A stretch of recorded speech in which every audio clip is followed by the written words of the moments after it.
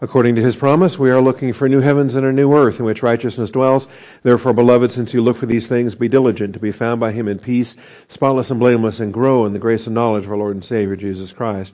Our growth comes through the Scriptures. Join me, if you would, in the book of Philippians this morning. Philippians chapter 3. Philippians chapter 3 this morning. We get our first look at a new chapter. We've wrapped up all the details that I think we're going to go through here in verses 19 through 30 of chapter 2, dealing with Timothy and Epaphroditus and the travel plans that we were dealing with there. And now we're ready to resume the aspects of rejoicing. We had rejoicing before we started this side trip on Timothy and Epaphroditus, and Paul returns to that. He's going to return to it again and again and again in chapter 3 and chapter 4. Philippians really is the book on rejoicing as we deal with it there. All right, God is Spirit. He must be worshipped in spirit and in truth, to make sure that we are filled with the Holy Spirit, that we are humble, that we are ready to receive instruction. Let's take a moment for silent prayer and call upon our Father to manifest His faithfulness. Shall we pray?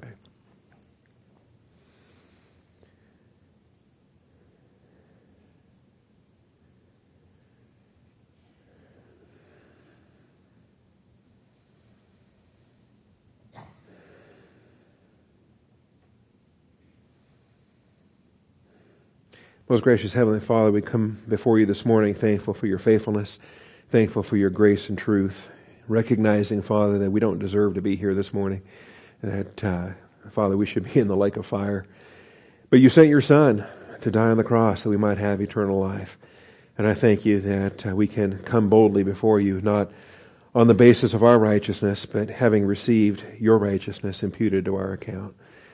And Father, we're here this morning to receive instruction, presenting ourselves before you as workmen, needing not to be ashamed, rightly dividing the word of truth.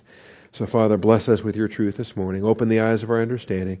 I thank you and I praise you, Father, in Jesus Christ's name. Amen. Finally, my brethren, rejoice in the Lord. To write the same thing, again, is no trouble to me, and it is a safeguard for you.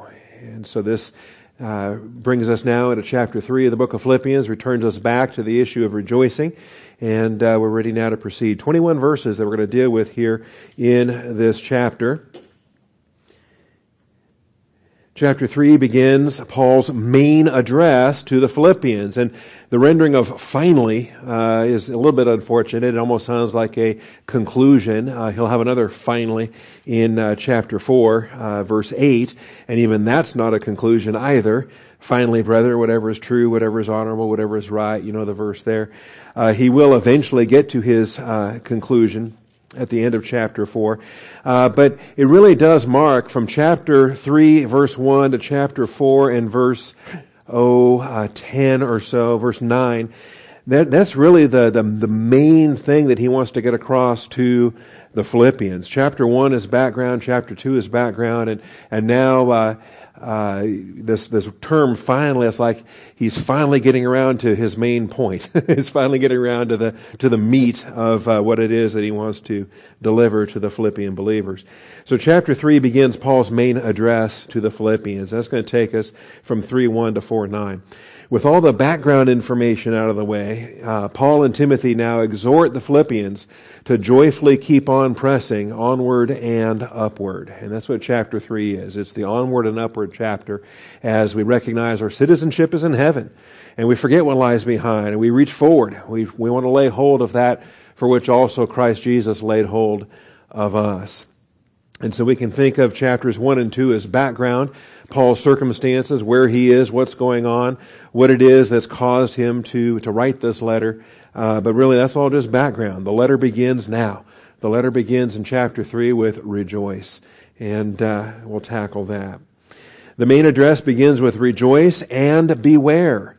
Rejoice and beware, as it says here. And we'll discuss the imperative of blepo and whether it truly is a warning. There's more warnings. Beware the dogs, beware the evil workers, beware the false circumcision. We'll deal with that in verse 2. But to rejoice. It stresses the spiritual reality of our sign and our seal. And what's our sign and our seal? We're going to talk about that. For the Jews in the Old Testament, it was circumcision. Circumcision is the sign and seal of their relationship with Yahweh, the sign and the seal of the Abrahamic covenant that was made with Abraham, Isaac, and Jacob, the sign and the seal for the Jewish people as it relates to their relationship with Yahweh Elohim is circumcision. For us, however, it's a different issue. It's a spiritual issue, and in fact, we are the circumcision. And so we're going to see this in verse 3. We are the circumcision. And there's a little helping word in there that says we are the true circumcision. That's contrasted with a little helping word in verse 2, beware of the false circumcision. Okay? And I don't know why true is italicized and false is not. If you're going to italicize one, you ought to italicize both. And we'll deal with that because they're different words altogether, and there are no adjectives, true or false. There's just contrasting words for circumcision that are used in verse 2 and verse 3. So what does it mean to be the circumcision? That's us. We are the circumcision. It's like Christ, our Passover, has been crucified. And so Jesus is the Passover. We are the circumcision. Okay? And that's an interesting thing. So we'll deal with that. So as we begin with rejoice and beware, we have the first 6 verses, and that's what we're going to tackle in the first part of the chapter, stressing the spiritual reality of our sign and our seal. So let's look at it. Let me just read 1 through 6. Finally, my brethren, rejoice in the Lord. To write the same things again is no trouble to me, and it is a safeguard to you. Beware of the dogs, beware of the evil workers, beware of the mutilation or the false circumcision. For we are the circumcision, who worship in the Spirit of God, and glory in Christ Jesus, and put no confidence in the flesh. Although I myself might have confidence even in the flesh. If anyone else has a mind to put confidence in the flesh, I far more.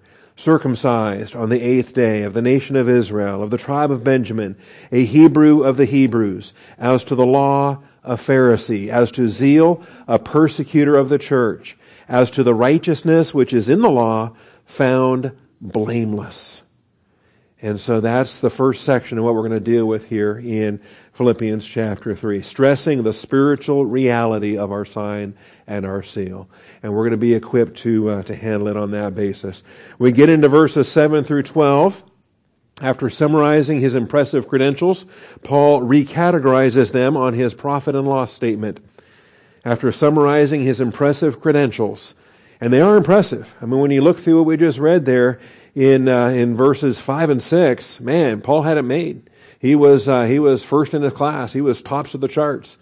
And yet he recategorizes them with accounting terminology, right? If you have a CPA and I'm married a CPA, so I know how this works. And you have a profit and loss statement, right? And you've got a column for your accounts receivable or your assets or the things that are, positive money you have or money you have coming in. And then you've got another column for money you don't have or things you've been spending or you've done spend it already or you're scheduled to spend it. You've got liabilities, right? And so you've got assets and you've got liabilities. And ideally, clearly you want to be in the black. You don't want to be in the red. You want to have more income than outgo as far as that goes. Well, what Paul does here, he takes all of these things that some people would think of as assets. They would think of them as to his account, to his favor. Those are good things. And he reclassifies them and says, no, get rid of those. He classifies those and says, no, that's loss. He says, that's a write-off. That's a loss. Okay? And so in verses 7 through 12, he throws it all away. He says, whatever things were gain to me, those things I have counted as loss for the sake of Christ. And you can imagine sitting down with an IRS, you're getting audited and here's the IRS that's, and they say, look, this is your gain. This is your profit. This is your income. And Paul says, no, it's not. He says, that's a loss. That's a loss. I count, those things I have counted as loss for the sake of Christ. More than that, I count all things to be loss in view of the surpassing value of knowing Christ Jesus my Lord. Okay? And that's a present tense knowing. That's not about getting saved. That's not about, back in the day when you came to know Christ. And such a thing would be in the aorist tense. Such a thing would be a past event, a completed action. We could say, I came to know Christ in, whenever that was. But he speaks of it as a present ongoing relationship, a present ongoing knowing. See, you keep on knowing. It's like in marriage, you keep on knowing your spouse, and you know your spouse better than you did 27 years ago. You just know better and better and better. And that's what he talks about here, that I presently now count all things to be lost in view of the surpassing value of presently now knowing Christ Jesus my Lord, for whom I have suffered the loss of all things, and presently now count them but rubbish. And that's a pretty harsh term, okay? And we'll deal with that. A little vulgar. And if the Holy Spirit saw fit to put vulgarity in the Bible, we'll handle it in a sanctified vulgarity as far as that goes. That I may count them but rubbish, so that I may gain Christ. That I may gain Christ. You say, well, Paul, you're already a believer. What are you talking about? You want to gain Christ in a potential? You want to gain Christ presently? You want to gain Christ in the future? What are you talking about? You already have Christ. How are you going to gain Christ if you already have Christ? And may be found in Him. Well, aren't you already found in Him? Wait a minute. Not having a righteousness of my own derived from the law, but that which is through faith in Christ. The righteousness which comes from God on the basis of faith. And again, almost everyone, a lot of people are going to take this as phase one salvation, as, what happened back when you got saved. But really, the whole tone of this text is present tense, in experiential salvation, in experiential justification, in experiential reception of righteousness by grace through faith. That I may know Him, and the power of His resurrection, and the fellowship of His sufferings, being conformed to His death. All of this is present tense. In order that I may attain to the resurrection from the dead. And that is such a powerful verse. And by the time we're done with this, we're going to embrace this bigger than anything, and we're going to love this. I heard George Meisinger preach this years ago, and I've never forgotten it. And it blessed me at the time, and it's going to bless me again and again. It's going to bless all of us as we go through this together. That I may attain to the resurrection from the dead. And that's not Paul saying, I hope when I die that I'm going to be resurrected and go to heaven. It doesn't say that at all. Far from it. I mean, if that's all that says, it's stupid. Why put that in the Bible? Of course, we hope to be raised when we die and go see with Jesus when we're dead. It's more than that. It's present tense. Attaining to the resurrection is present tense. I want to walk the resurrection walk today. I want to walk, that's the upward call. That's the newness of life. And I don't have to wait to die and be resurrected to experience the resurrection way of life. That's what we should have today. And we'll deal with that as we go through verses 7 through 12. In order that I may attain to the resurrection from the dead. Not that I have already obtained it or have already become perfect. And I prefer to keep verse 12 with a paragraph. My paragraph markings are a little different. 7 through 12, and then you can put 13 in boldface, but that's a different issue. Not that I've already obtained it or have already become perfect, but I press on, so that I may lay hold of that for which also I was laid hold of by Christ Jesus. See, we want to reach forward. We want to grab hold of this. What do we want to grab hold of? Well, what did Jesus grab hold of when He grabbed hold of us? What was in His mind? What was He considering? See, and this all comes down to us having the same thinking that Jesus has. Okay? And we'll say more on that when we back up and restart verse 1 here shortly. So that's verses 7 through 12. That'll be a separate outline. Each one of these is going to be a separate outline. Okay, so our first outline is verses 1 through 6. Our second outline is going to be verses 7 through 12. Then our third outline. This humble attitude equips us all, to keep pressing on the upward way. And it's like my favorite hymn, I'm pressing on the upward way. New heights I'm gaining every day, right? It's higher ground is what it is. And we're not waiting to go to heaven to be on the higher ground. We're pressing on the upward way today, all day, every day. So this humble attitude equips us all to keep pressing on the upward way. The fact is, we don't regard ourselves as having laid hold of it yet. Not one of us. I don't care how long you've been saved. I don't care how much doctrine you know. I don't care how much fruit you've borne. I don't care how much treasure you've laid up in heaven. You got a lot of it there? Great. Go for more. Keep reaching forward. Don't retire. Don't consider yourself done. Don't ever fall for the satanic trap of good enough and say, well, that's good enough. Okay? I've done enough. I've laid up enough. Somebody else can have a turn now. I'm tired. I'm done. All right? Haven't I done enough? No. You're still here. Okay? And in fact, it says, let no one take your crown. It says, hold fast. And it's curious to me. We lay up treasure in heaven where moth does not, rust and moth do not destroy, where thieves do not break in and steal. And some people, I think they abuse that promise. I agree with you. Moth and rust do not destroy. I agree with you. Thieves do not break and steal. But however, is it conceivable that assets you've laid up in heaven, that the Father may diminish some of those? Because the Scripture does say, let no one take your crown. The Scripture does say, hold fast what you have. And what's the purpose of those warnings? It seems as if in those warnings there are things that are laid up in heaven that might be diminished for future faithlessness. See, for brothers and sisters that feel, well, I've done enough. I've laid up enough. Wait a minute. Okay? So we'll talk about that as well as we get into that. Keep pressing on. Brethren, I do not regard myself as having laid hold of it yet. But one thing I do, and one thing I regard, one thing I consider, forgetting what lies behind and reaching forward to what lies ahead. And understand that. That gets misapplied too. It's not forgetting bad stuff. It's not forgetting, your dissipation before you got saved. It's not forgetting, a couple of years of carnality that you're not very proud of in your youth, your irresponsible youth, or your college drunkenness, or whatever. It's not the bad stuff. This is saying forgetting the good stuff, forgetting what you've laid up, forgetting what you have done, forgetting the positive things. Who cares if you've taught 5,510 times? Forget all that. Reach forward. Okay?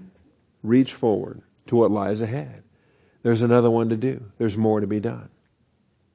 I press on toward the goal for the prize of the upward call of God in Christ Jesus. Okay? And it's a verse that just keeps going and going and going and going, and it's written in a way that conveys the very truth of what it's trying to say.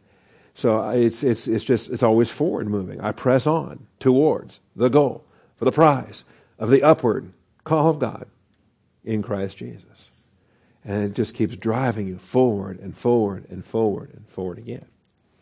So let us, therefore, as many as are perfect or being perfected, have this attitude. And if anything, you have a different attitude, God will reveal that also to you. He is marvelous at what He's done. He is able to humble those who walk in pride. He is able to provide the attitude adjustments that are necessary. However, let us keep living by that same standard to which we have attained. And so this is powerful. There's no judgmentalism. There's no legalism about it. There's no superiority. It's just all of us together in a let us kind of a thing. Do you notice the let us in verse 15 and verse 16 there? It's very similar to Hebrews with let us. And that's what it should be about. I'm growing, you're growing, we're all growing together, so let's reach forward. Let's do this. And so there it is. Then finally, the chapter's conclusion in 17 through 21. The chapter concludes with a warning against those who are earthly minded and fail to esteem our heavenly citizenship. The chapter concludes with a warning against those who are earthly minded and fail to esteem our heavenly citizenship. This is verses 17 through 21. And some interpretive decisions you have to come through when you're making a study out of chapter 3. It says in verse 17, "Brethren, join in following my example and observe those who walk according to the pattern you have in us." And so this warning comes after the let us exhortations, and it says, you can imitate us, but look out for these other guys. Don't imitate them. For many walk, of whom I often told you, and tell you now, even weeping, they are enemies of the cross of Christ. And as these guys get described, then we'll have to deal with them, and we'll deal with them in verses, at the end of the chapter, in verses 18 and 19. But they're earthly minded. They don't have the concept that 20 and 21 tell us there, that our citizenship is in heaven. They're not fixing their eyes on the things above, as we're supposed to do. Okay? Now, some of the things we'll talk about maybe even earlier than that, because there's a lot of issues in this chapter, and commentaries are all over the place. The enemies at the end of the chapter, are they the same as the enemies at the beginning of the chapter? Who's at the beginning of the chapter? Beware the dogs, beware the evil workers, beware the false circumcision. And so we've got to handle verse 2. And once we handle verse 2, then we got to ask ourselves, all right, verses 18 and 19, are these the same people? Is this a different group? Okay? And those are legitimate questions. Don't get me, I'm not blaming the commentaries for exploring it. You have to explore it. It's just, a lot of them are coming to the wrong, they're coming to different choices. I think they're different choices. And the group in verse 2 and 3, they don't have to worry about because they're not there. But the group in verses 18 and 19, they do have to worry about because they are there. Okay? And so that's the biggest difference in my mind.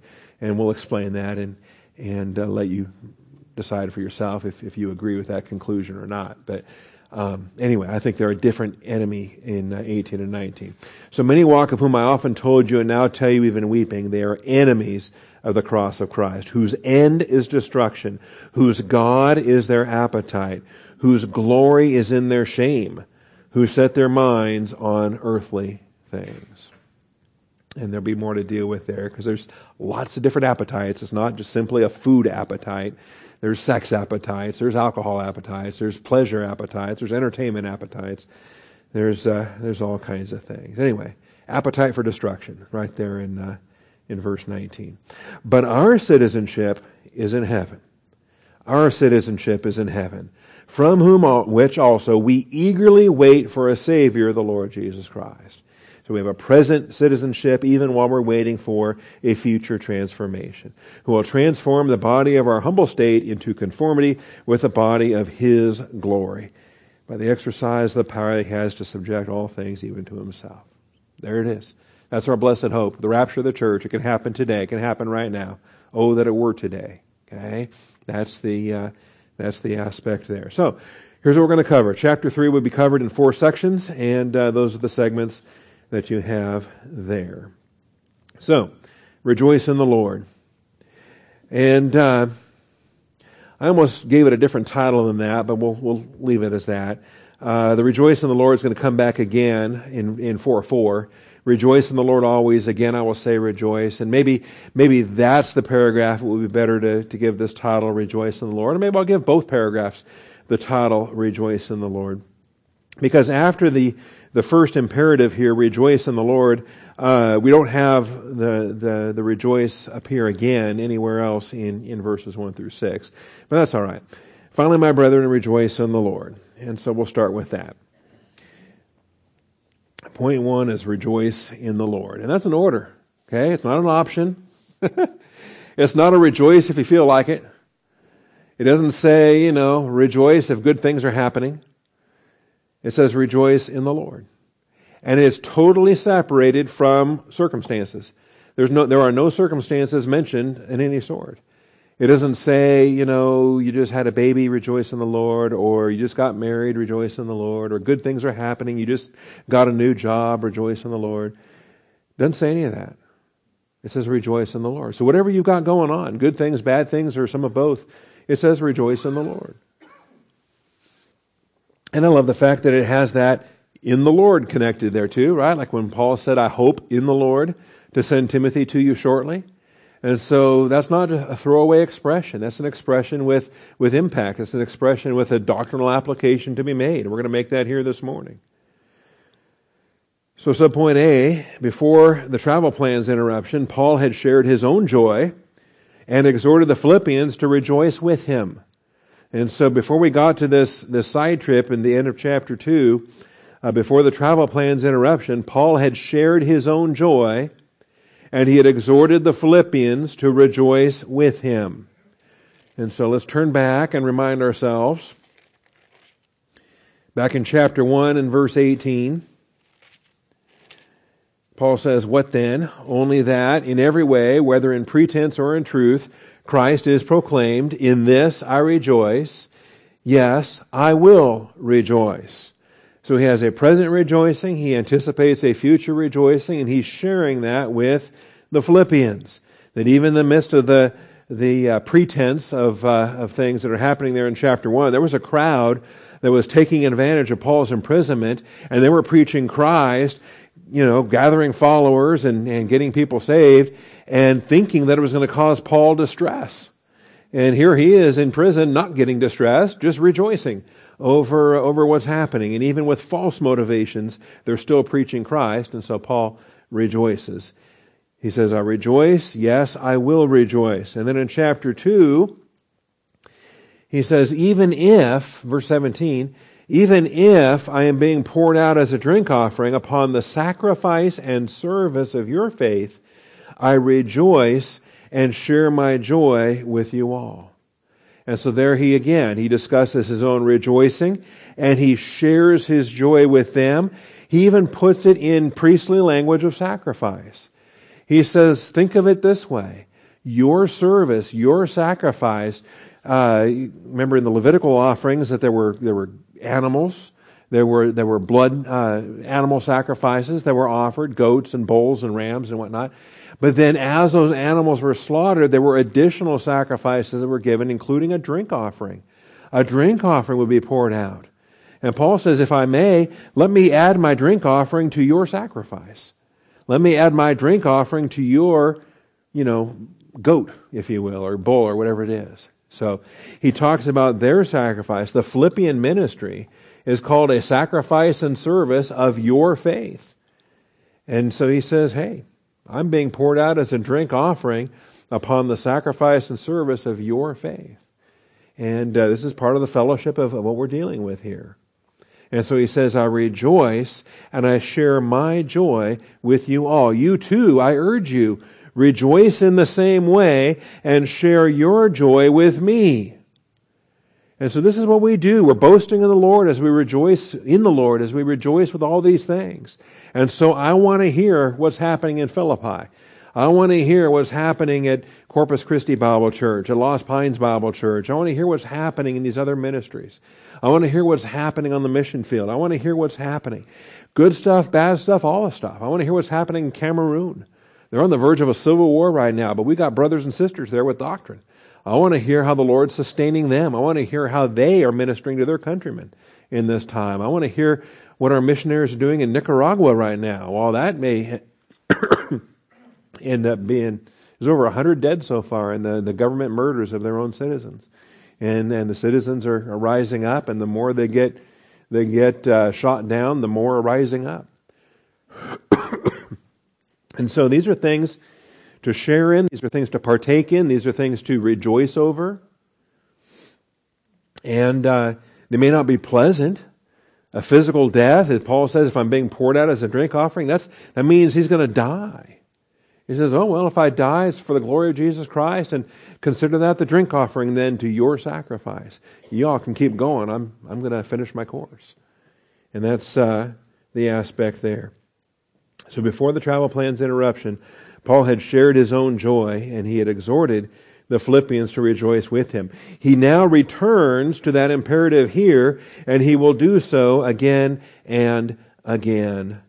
And so I like the fact that when we have these rejoicing terms, they get repeated, like they were repeated twice in 1:18, they were repeated twice in 2:17 and 18, repeated twice in Philippians 4:4. Rejoice in the Lord always. Again, I will say rejoice. All right? I get it, Paul. You keep saying it over and over and over again. Is there a value in redundancy? Yes.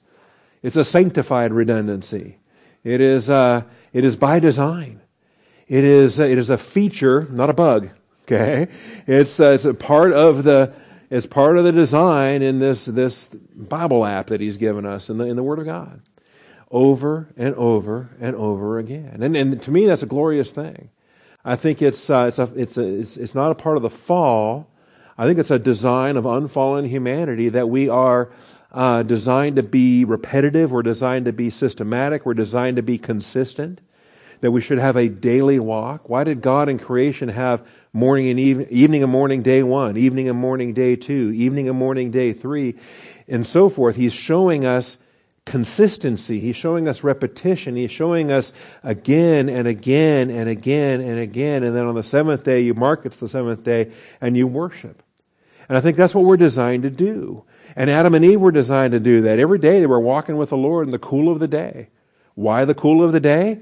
Because it came around every day. Here it is again. Here it is again. Time to worship with Jesus Christ. And so there's consistency. And then, of course, the fall makes it worse. I mean, the fall, what happens with the fall? Well, now we have fallen bodies in a fallen world, and now what's designed to be a good thing can become destructive. Now what happens is we have addictions. Why do we have addictions? Because we're designed to do things over and over and over again. But sadly, now it's a sinful thing, a fallen thing that we're doing again and again and again, okay, in terms of that. But anyway. These are the things that I find interesting. So, when he says to write the same things again is no trouble to me. To rewrite something over again, what would the Apostle Paul have done in the 21st century with cut and paste? He wouldn't have. I mean, you don't need a scribe and a scroll and a quill, and it was a lot harder for him back in those days. Now you just do Control X, Control V, V, V. All right. So he returns to that imperative here. He will do so again and again. Now remember, what's this in the Lord about? Subpoint B. Remember, hoping, quote unquote, in the Lord. That's the phrase, in the Lord. Subjects personal desire to the headship of Jesus Christ. Hoping in the Lord. Subjects personal desire to the headship of Jesus Christ. And we dealt with that in chapter 2. Remember, you don't need the phrase in the Lord for the sentence to make any sense.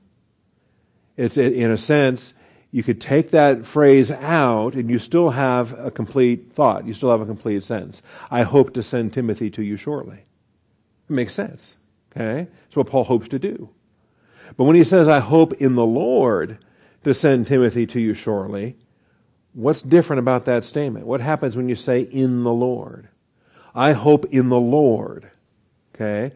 What that means is in, by, with. These are all prepositions we have in English that all convey the Greek dative case here in this.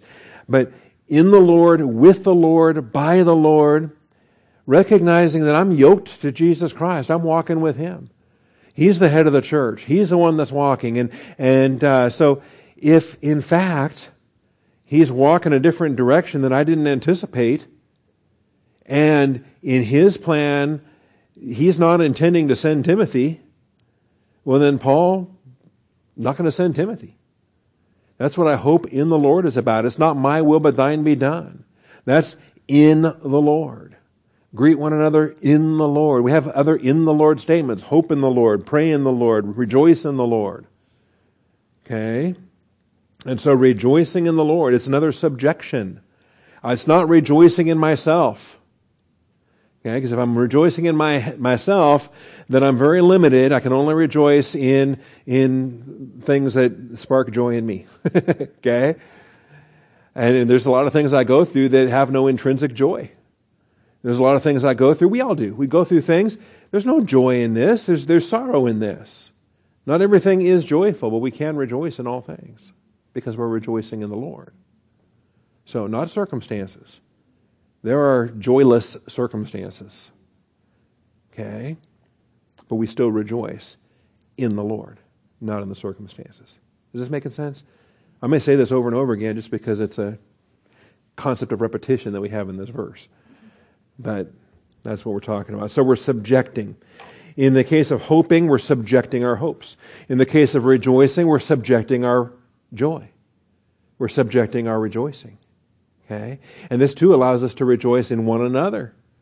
So somebody else has something to rejoice in. Somebody else has, a great thing happening, a wedding yesterday, or a baby was born, or a baby that's about to be born, or there's other good things that are happening. And I can rejoice for their sake. I can rejoice with them, and I can rejoice in the Lord. And not be so subjective about it that I start to frump. I start to grumble. I start to think, well, why do good things happen to them? Why don't good things happen to me? How come they get a new job? How come I'm still stuck with this crummy job? How come they got this? How come I don't get that? And so a person with that mindset can't rejoice in the Lord at all because they're too saturated with self. And they watch some good thing happen to somebody else, and it just triggers a mental attitude sin against that person. Like, that's not right. That's wrong. How dare they? They don't deserve that. I'm better than they are. Why don't I get that? Okay? No. Rejoicing in the Lord. So we're going to subject our personal enjoyment to the grace appreciation perspective of Jesus Christ. And let's not forget, I say this a lot, I think the biggest issue with so many of these terms is our language works against us. Our language works against us. I said this with love. I say this with joy. I say this with peace. I say this again and again and again. The English words as commonly used are typically emotions. And that's a problem, biblically speaking. Because agape, charis, chara, kairo, all these terms, they're thought processes, they're spiritual exercises. They are not emotions. You can have biblical joy and be emotionally a train wreck. You can have biblical joy and emotional sadness at the same time. That's not a contradiction. You can have biblical love and emotional anger at the same time. See? Because agape is not an emotion. Chara is not an emotion. They get rendered with English words like love and joy and peace and gentleness, goodness, meekness. And so we go through these facets, these fruits of the Spirit, and then we get confused because emotionally we're sad today. And I think, well, if I'm sad today, I must not be in fellowship. I must not, because the fruit of the Spirit would be joy instead of sadness. Wait a minute. Quit confusing the emotions with the fruit. Quit confusing the emotions with the spiritual exercise of agape and kairo and arene and all these expressions, see. And so rejoicing in the Lord is not an emotional thing. Okay? It's a spiritual exercise to rejoice. So throw your own soul party when you choose to do so all day, every day, rejoicing in the Lord. Now, this does require us to be in fellowship. This blessing requires us to be in fellowship. The fruit of the Spirit, if you're not in fellowship, if the Holy Spirit is not producing this fruit in your soul, you can't rejoice. When you're carnal, nobody carnal rejoices, even when they think they're emotionally happy. It's not biblical rejoicing. Okay? Well, let's look at Galatians 5. Taught on it not that long ago. To me, it's also important to recognize, I call it a grace appreciation perspective. That's what rejoicing is. A grace appreciation perspective. Even chara comes from charis. Kairo comes from charis. It comes from the same stem, the same root in the Greek as grace. And so to rejoice it's an expression of grace appreciation. God has poured out His grace on me, and I'm going to respond. The stimulus of grace has hit me, and now my response to that grace stimulus is a grace rejoicing response. It's an appreciation response. See? That's why I call it a grace appreciation perspective. Thankfulness is the same way, by the way. Thankfulness is a grace response and so is rejoicing. Grace responses to grace poured forth. So, We've got the deeds of the flesh, and they are evident. And then the deeds, the fruit of the Spirit.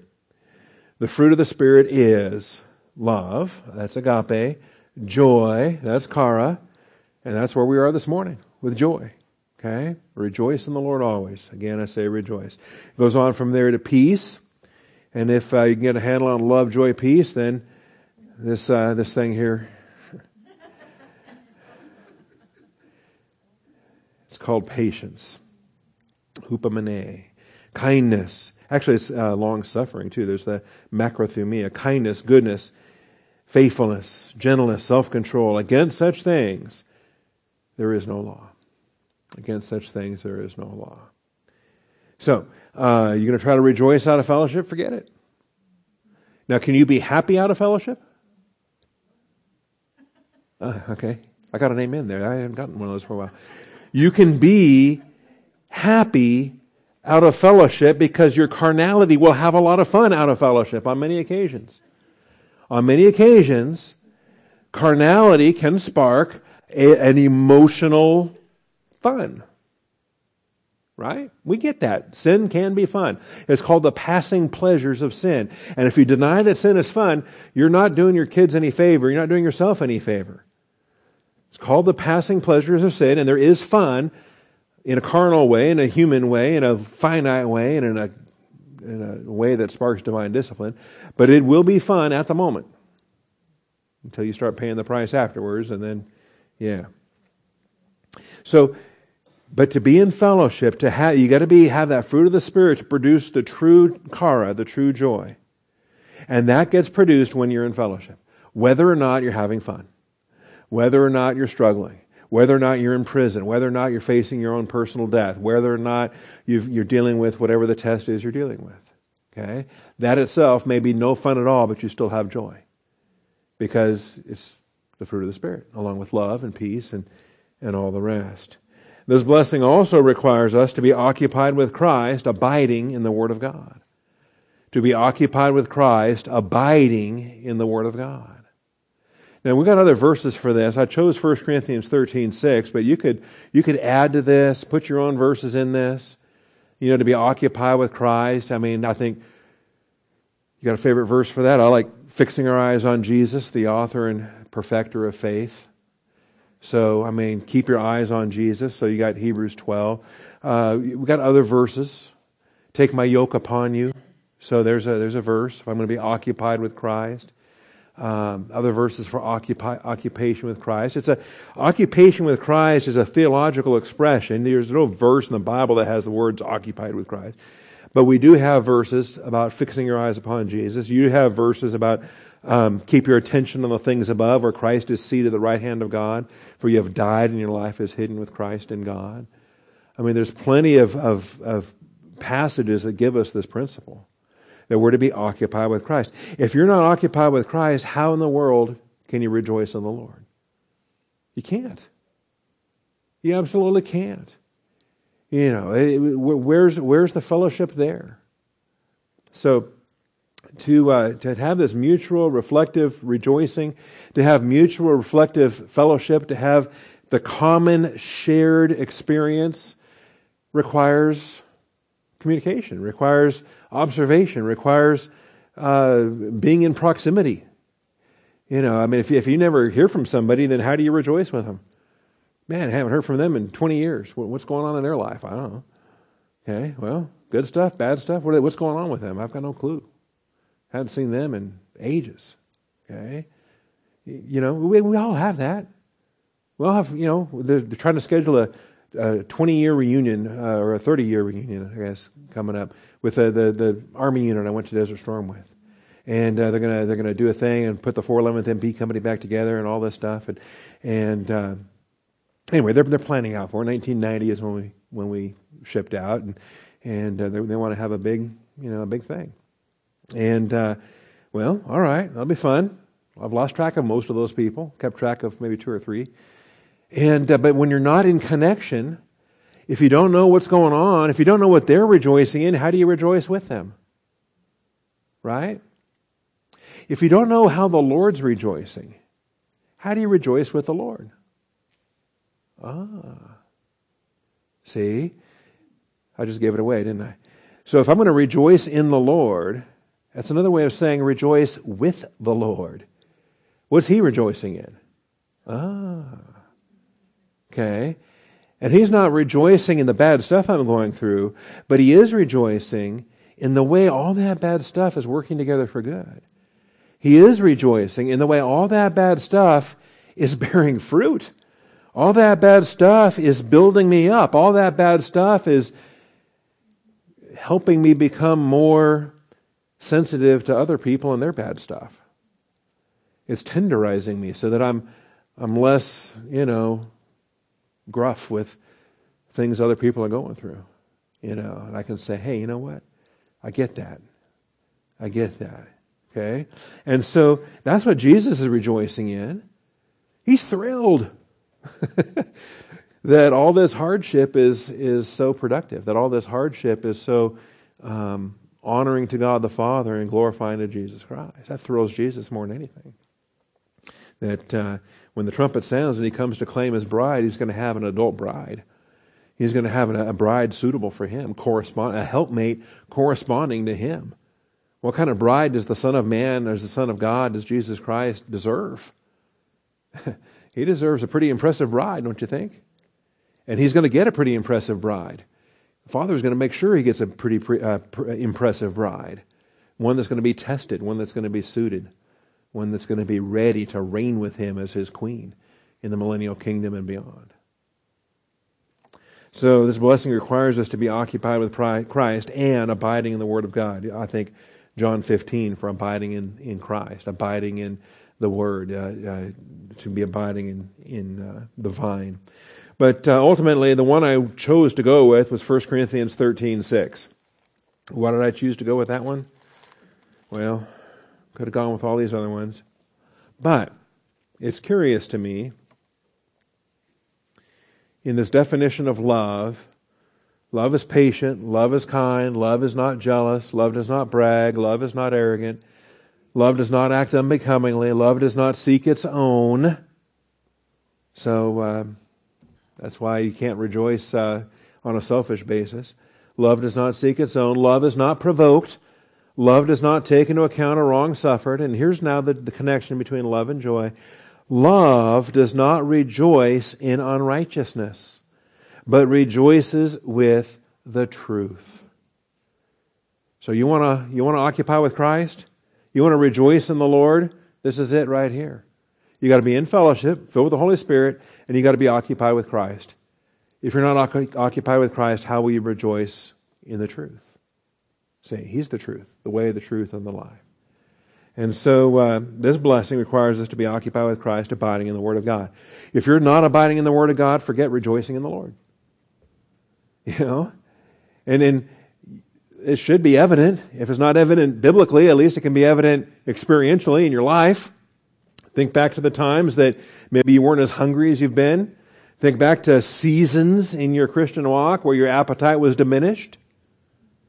In those seasons, during those times of not abiding in the Word of God, what was your joy capacity? What was how did it go rejoicing in the Lord? I don't think it's conceivable to be out of fellowship, to not be abiding with Christ, and still rejoice in the Lord. I think you can rejoice carnally. You can rejoice in human things, but you can't rejoice in the Lord if you're not abiding in the Word of God. Biblically, I just don't see it. And so these are the things we want to stress. So rejoice in the Lord. Today is a day to be in the Lord. Today is a day to be thinking His thoughts, to be oriented to His truth, to be occupied with Christ, and to do so in the Lord. All right.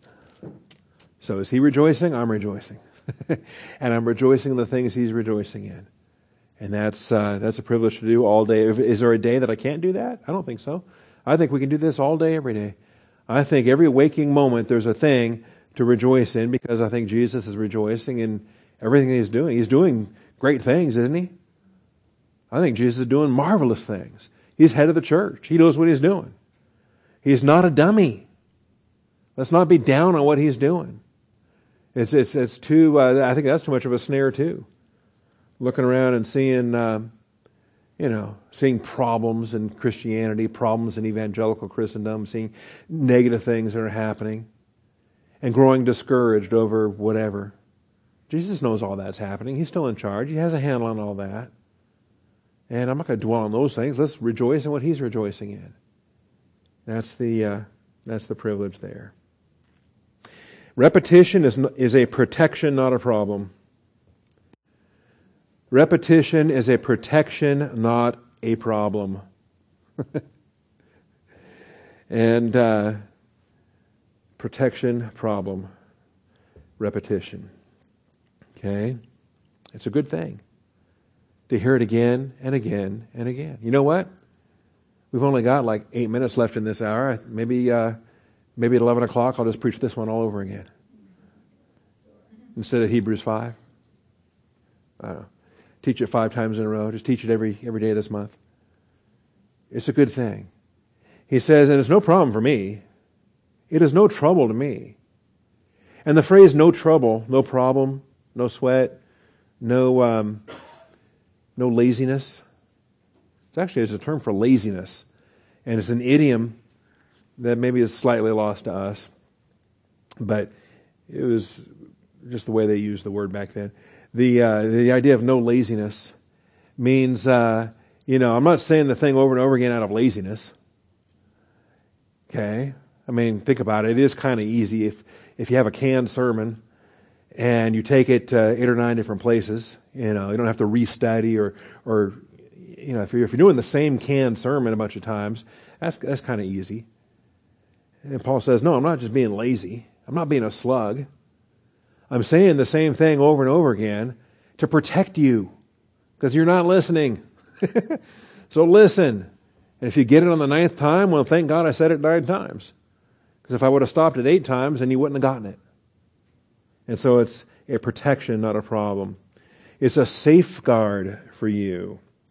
And the safeguard is kind of an interesting thing too as we deal with that. But look how many times the Scripture talks about repetition. The Bible doesn't just give us the doctrine of repetition in one place. If it did, I would be really concerned. Romans 15:15. I have written very boldly to you on some points, so as to remind you again, because of the grace that was given me from God, to be a minister, to be a liturgos, priestly minister of Christ Jesus to the Gentiles, priestly ministering as a priest the gospel of God, so that my priestly offering of the Gentiles may become acceptable. So instead of putting a goat on the altar, you lead somebody to the Lord, you put them on the altar. You put them up as a sweet-smelling savor and say, there you go, Lord. They're a believer now. They were not a believer yesterday. This is my offering before you, a sweet-smelling savor. And we're ministering as priests when we give the gospel. We're ministering as priests when we serve one another in the body of Christ. We're ministering as priests when we exercise our spiritual gift. Okay? When you're changing a diaper in the nursery, you're ministering as a priest. So we say these things over and over again.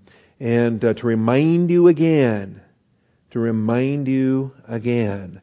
So if you remind somebody, what's that?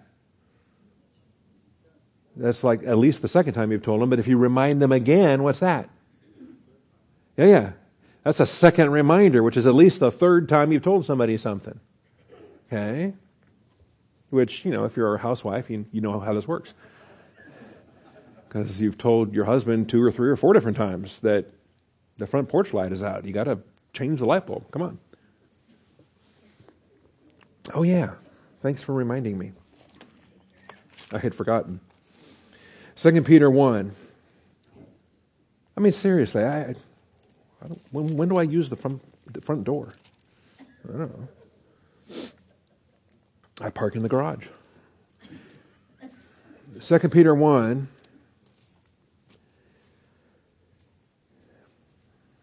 12 through 15. Therefore, I will always be ready to remind you of these things, even though you already know them. Okay? So why bother saying it again? They already know, right? Why bother saying it again? I mean, my wife knows I love her, right? Doesn't she know that already? I told her that once already. I got to tell her again? All right, so I will always be ready to remind you of these things, even though you already know them, and have been established in the truth which is present with you. See, the truth is a living thing, and it's present with you. It's walking with you. It's abiding in you. You're abiding in the Word. The Word is abiding in you. I consider it right, fitting, proper, appropriate, as long as I am in this earthly dwelling. Okay? Sorry, but I'm still here, so you're going to get it again. To stir you up by way of reminder. To stir you up. See, sometimes it's not just simply a matter of something you don't know. You know it, but you got to be stirred up. You got to kindle the campfire, right? When Paul tells Timothy to kindle afresh the gift that's within you, it's not that you don't know it. You just got to get it stirred up again. It's got to trigger a response. You got to do something with it, not just know it. And so to stir you up by way of reminder, knowing that the laying aside of my earthly dwelling is imminent. I could drop dead tomorrow. I better remind you again today of these things. As our Lord Jesus Christ has made clear to me. You know, I mean, was there a bigger knucklehead than Peter? Jesus had to tell him over and over and over again, feed my sheep, tend my lambs, feed my sheep. Do you love me? Peter, do you love me? Peter, do you love me? Again and again and again and again. And thank God that Jesus was as redundant and repetitive with Peter, because Peter needed it again and again and again and again. And I think it's a grace thing. I think Jesus was so genius in getting Peter to say, I love you 3 times. I love you 3 times. Yes, Lord, I love you. Yes, Lord, I love you. You know I love you. And he got it because he denied him 3 times, right? Peter denied the Lord 3 times. So Jesus gets him to affirm his love 3 times and says, all right, we're good. Anyway. So, just as our Lord Christ has made clear to me. And I also will be diligent that at any time after my departure, you will be able to call these things to mind. If you've heard it enough, are you going to forget it? If you've heard it over and over again, are you going to forget it? According to His promise, we are looking for what? New heavens and a new earth in which what dwells? Righteousness dwells. Why do you know that? Therefore, beloved, since you look for these things, be what? Diligent to be found by Him in what? Peace. Spotless and blameless. You've heard this before. Why have you heard this before? Okay. I'm going to see you again, either here, there, or in the air. You've heard that before. Heavenly Father, I thank you for this morning, and I thank you for truth. And I thank you, Father, for repetition. And I thank you for the things that just pounded in and pounded in and pounded in. And I think of Pastor Theme and the Word of God is alive and powerful. I think of Ken Jensen. And blessed be the God and Father of our Lord Jesus Christ, having given Himself for our sins, that He might deliver us from this present evil age, according to the will of God, even the Father, to whom be the glory forever and ever. Amen. And I think of so many of these pastors that have been so faithful through all these years, and the repetition. And I thank you, Father. Thank you for Scripture memory. Thank you for all the disciplines that we have by which we receive the Word implanted that's able to save our souls. And so, Father, might this be the case with rejoice always. Again, I will say rejoice. Rejoice in the Lord. Father, just pound it away again and again and again, so that we'll live it out day by day and moment by moment. I thank you, Father, in Jesus Christ's name. Amen.